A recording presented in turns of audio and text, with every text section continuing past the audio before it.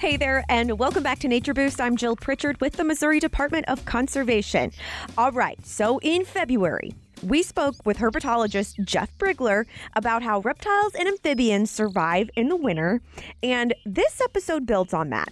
During spring season, our reptilian and amphibious friends are kind of doing what we humans are doing, coming out of our homes, stretching our legs, breathing in that sweet spring air, and soaking up as much sunlight as we can in between all of the rain, of course. And as they emerge, one reptile is very common on the roads: Missouri's turtles. Common species you'll see on the roads include the three-toed box turtle, ornate box turtle, and sometimes even snapping turtles. They're emerging from their dens. Males are in search of food and a mate, and the females will soon be looking for a place to lay their eggs. They can often spend years in the same plot of ground, but did you know they can wander great distances? Biologists have used tracking devices in the past to follow turtles, and in one case, a turtle crossed roads, fields, backyards, swam a creek, and burrowed under a fence. And when biologists ultimately stopped following him, the turtle had traveled more than 6 miles. As we've discussed, turtles are ectothermic animals, or cold-blooded, meaning they depend on external sources of heat to determine their body temperature. So this is why you see them on the warm asphalt during spring days, or sometimes even sunning themselves on logs. Unfortunately, vehicles have a huge impact on box turtle population declines, which is why you should really be cautious on the roads this spring and slow down if you see a turtle in the road. If you really want to be a turtle hero, you can help them make it safely across, but only move it in the direction it's traveling. Don't take it back to where it was coming from, and do not relocate turtles, because I just learned something that really blows my mind. Maybe you already know it, but turtles remember where they live. They have that route memorized. Jeff Brigler was talking about this in our February episode. Turtles and animals just in general, they're kind of like us. They have the same range, and they go to the same places every day, and they have the same route. If you totally relocate a turtle, you've taken it away from its home, and that's the saddest thing that I've ever heard. The turtle won't know where to get food or shelter, so just don't relocate them. We can help them get safely across the street, but don't abduct them and make them search for new homes and food sources.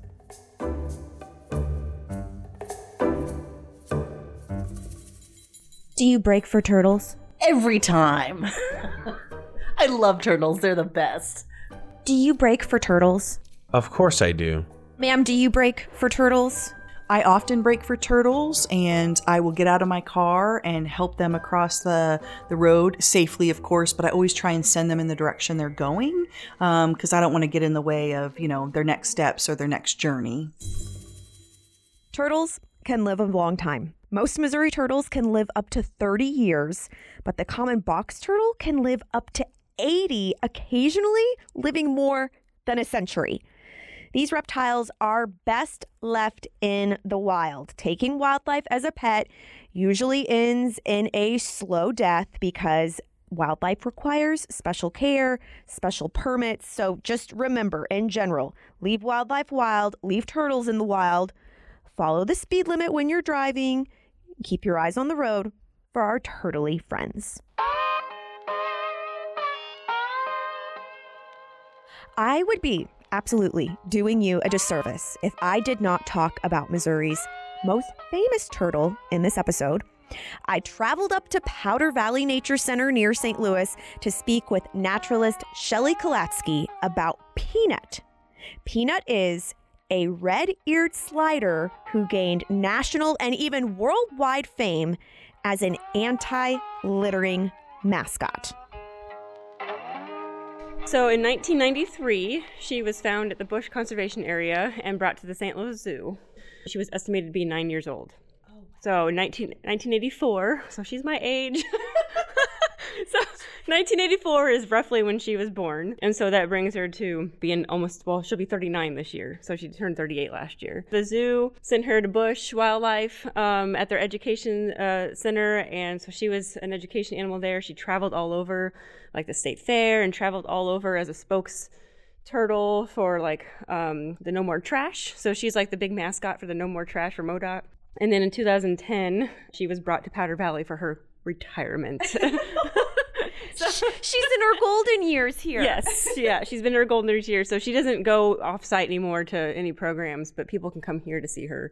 So she was found with yes, she was found with the soda, Gatorade bottle, soda bottle, 6-pack bottle, whatever, the plastic rings. Right. So it was wrapped around her shell, and since that's what we call her Peanut, because actually it pinched, the way it was growing around her, it pinched the middle of her shell. And essentially was squeezing everything in there, and it grew around that way. Litter like that can cause a lot of damage, and she has had damage. Surprisingly, she's been healthy, but she's had, because of the constriction of her internal organs, she's had a lot of issues with the eggs not properly forming. So she had surgery because of that. She wasn't able to actually have their eggs formed, and essentially she had a spay. So she was spayed because she could not pass through those, and so it was causing issues. Yeah. She's obviously been an icon for the anti-littering campaigns. What has been the general response from the public whenever they see her here? Can you comment on that? Yeah, it's been fantastic. I see, we have her little biography type background and kind of like say no to littering type of thing. So it's really nice because a lot of the parents will bring their kids over to that and say, look, this is why we cut the rings on the plastic. So they, we don't even mention, we might mention that, but it's really nice to see parents telling their kids, this is why we cut the rings and this is why we, throw away the trash. So it's really nice to see that message here as well as other places. So Peanut is a red, I think I might have scared her a little bit. Her head kind of went in here. I'm sorry. I'll try to be a little bit more quiet for you, Peanut. Oh, sorry. She might be used to it. So she's a red-eared slider. Red-eared slider. Yep. So it's the most common turtle we have in Missouri. Well, at least the most common aquatic turtle we have in the state. In fact, they're really common a lot of places, and in fact might be one of the most invasive turtles in other places of the world because people often have them as pet trade, and so people release them. So just like people release things here, apparently people release them in other parts of the world. That's so interesting. We always think about it, invasive species, non-native in Missouri, but I never think about how our native species could be invasive other places. Right. I never flipped it around. Yeah. It's interesting to think about it that way. Okay. And yes, turtles big in the illegal pet trade. Yes. Yeah. So and this is, like I said, a very super common turtle that people find all over the place. And often we've seen people, I've never seen people releasing them, but we've seen evidence of people releasing even their pet turtles into other ponds, because they don't want to take care of them anymore type of thing. So as you can see, Peanut, it's a pretty good commitment because their typical lifespan is, their maximum lifespan is around 40 years in captivity. So, you're talking about taking care of an animal for a very long time. Yeah, that is a commitment. And you said she weighed around 5-ish? Yeah, a little less than 5 pounds. Mm-hmm. Do they get bigger than this? About the standard? Yeah, that's about the standard size for a red-eared slider. She just looks weird since she's misshapen, but that's a pretty big size turtle for her. Why I wanted to do an episode about turtles is this is the time of year when they really we'll start to see them becoming more active as it gets warmer. And I just spoke with Jeff Brigler about a month or so ago about how our amphibians and reptiles survive the wintertime. And he was talking about how red-eared sliders, they overwinter in the water. Mm-hmm. And he was saying how if, we get warmer days, like we've kind of had a little bit of stretch of warm weather recently, we'll see them pop back up. And I was just walking my dog at a county park in Cole County that has a lake, and it made me so happy because I saw about 4 or 5 red-eared sliders on a log, all sunning themselves, and everybody I passed, I had to point it out and say, "Look at the sliders! Look at the turtles!" Yeah. I love the fact that they're enjoying and out sunning in the warmer temperatures. Yes, I've seen some already this year, and so it's nice to see them out and about. Although it's a little, so it's a little warm too early, I think, but it's. Well, and it's interesting too because they'll periodically just pop back up and then go back On warm days, yeah. Tell us a little bit more about red-eared sliders in general. What do they typically eat? Yeah, that's a really good question. So red-eared sliders are pretty opportunistic. They're going to eat anything they can pretty much find out in the water. So that can be plants, that can be invertebrates, that can be fish, crayfish, all sorts of things like that. So for her, she's on the move now. So for her, we'll feed her crayfish. And so we feed her actually crayfish. We get crayfish shipped in from the Louisiana Crawfish Company. So they're like food grade crawfish. But we also get crayfish from Tumbling Creek Cave. And so down at Tumbling Creek Cave, they're trapping the ringed crayfish, which is a native crayfish. But they're invading the stream in the cave. And that's where the Tumbling Creek cave snail lives, which is a federally endangered cave snail that's only found at Tumbling Creek Cave. And so because of that, they're trapping the crayfish, thinking they might be eating the snails. Oh. And so we get the crayfish to feed our turtles. Oh, so it's kind of an awesome little, Perfect. 2 birds, 1 stone. Yeah. Oh, I love that. So she gets crayfish. We'll give her kale as a little nice vegetable to eat. How does she like kale? Well, we stuff it in the crayfish, so she kind of gets a surprise. Okay, gotcha. Yeah, we just kind of hide her vegetables that way. We'll feed her night crawlers, worms, night crawlers, some fish, some crickets. So we've a varied diet. And then she is on a medication for the rest of her life. With her gallbladder. She had some issues a couple years ago, and so she gets the medicine stuffed in the crayfish and the kale stuffed on top. She's treated well here at Powder Valley. Treated well, but yeah, in the wild they're going to be opportunistic. They're going to eat plants. They're going to eat fish. They're going to eat crayfish. They're going to eat all sorts of invertebrates. I'm curious, do red-eared sliders have any predators? Yeah, they do, especially the younger ones. The bigger ones, probably not so much, but the little babies are going to have, especially the eggs, they're going to be predated by snakes and raccoons and all sorts of things, especially in the young ones, too. When is their mating time? I know they lay eggs. Their egg time is anywhere from June to October. And so it's a wide variety. That's when they lay the eggs. So their mating time is that springtime when they're coming out, that late spring, early summer. And then they'll be laying the eggs anytime between June and October. So then that's when we don't know exactly when her birthday is. But, sure.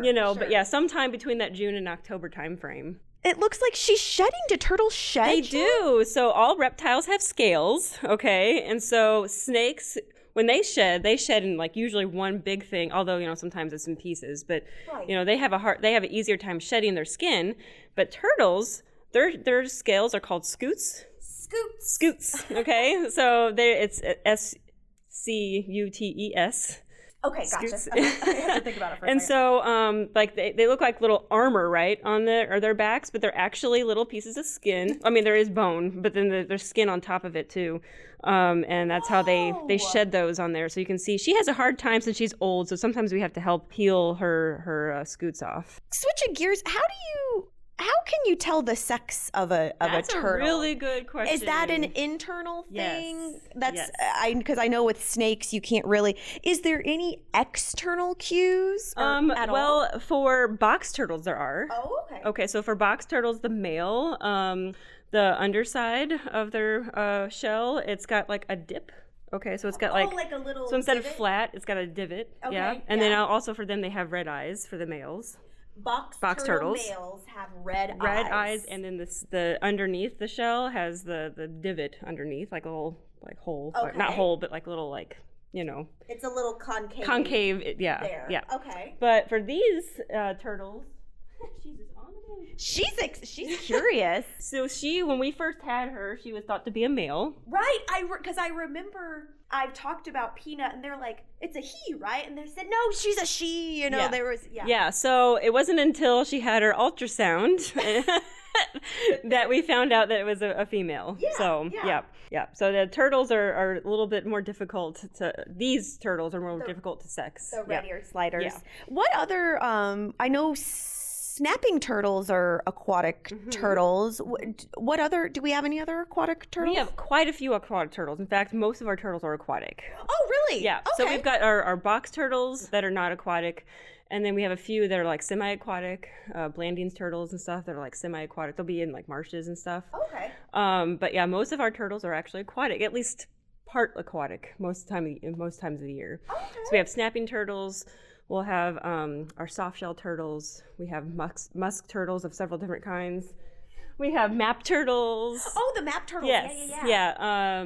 And so, yeah, we've got most of our turtles are aquatic to semi-aquatic, and the only terrestrial ones we have that are all terrestrial would be the 2 box turtle species. Okay. Oh, that's interesting. I didn't realize that we have more aquatic than terrestrial turtles. Okay. Well, good to know. I'm glad that I asked. I mean, most of our turtles will come out and land at some point. Right. But then, like I said, most of our will be in the water, at some part of their day.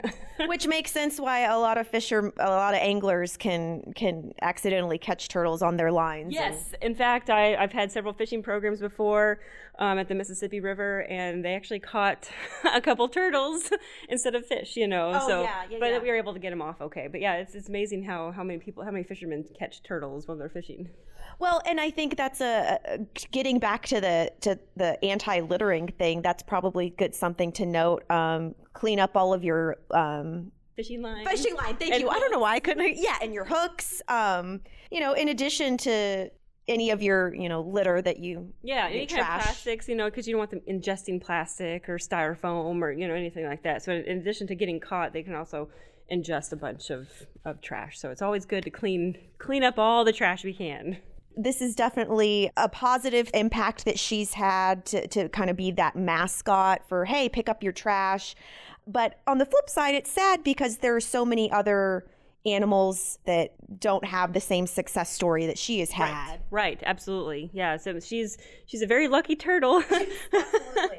So there's a lot of not so lucky animals that succumb to the trash and litter. So it's definitely a good awareness for people to really pick up their trash. When you have those Gatorade bottle rings or whatever, just cut them before you put them in the trash, because if for some reason it gets away, from the trash itself, then no animals can get stuck in there. It's really important that we protect our species, even though they're really, really common. There's other turtles that are species of conservation concern. Yeah. And so you want to make sure that, we protect our common species just as like we're protecting our species of conservation concern. So just think of it that way as, no littering and no pollution, and try to avoid pesticides, especially around water, because that's what they're going to be eating are those inverts. So, and just really, if you have a chance to pick up trash around conservation areas or around your home, it's really a good way to help out our critters. So for anybody who would like to come here to Powder Valley to see Peanut, where can they find her? Yeah, so we're open Tuesday through Saturday, 8 to 5. And she is in our lobby. So she's right in between, or she's actually right next to our alligator snapping turtle and our common snapping turtle. So she's right in the lobby and right next to 2 aquatic turtles. And so she has her own little cage or aquarium, but she's there visible every day, that we're open. So come on and see her. Well, and I'm sure you all know her backstory, can answer any questions that the public may have. Absolutely. Yeah. Yeah. And we try to have litter pickups and all that kind of stuff too, to kind of support, more support of anti-littering and stuff. So we look for our programs that we have, and so you can go to our website and look for events and search Powder Valley or other areas around, that we have public programs you can come and see. We have turtle programs, we have amphibian programs, we have all sorts of things that people can come and learn more about our wildlife. To meet Peanut for yourself and learn more about her story, visit Powder Valley Nature Center in Kirkwood. While you're there, I recommend strolling around the nature trails on the property for an extra special treat. Learn more about turtles in Missouri on our online field guide at MissouriConservation.org. Thanks again to Shelly Colatskie for taking the time to meet with me, and thank you for tuning in to another episode of Nature Boost. I'm Jill Pritchard with the Missouri Department of Conservation, encouraging you to break for turtles and to get your daily dose of the outdoors.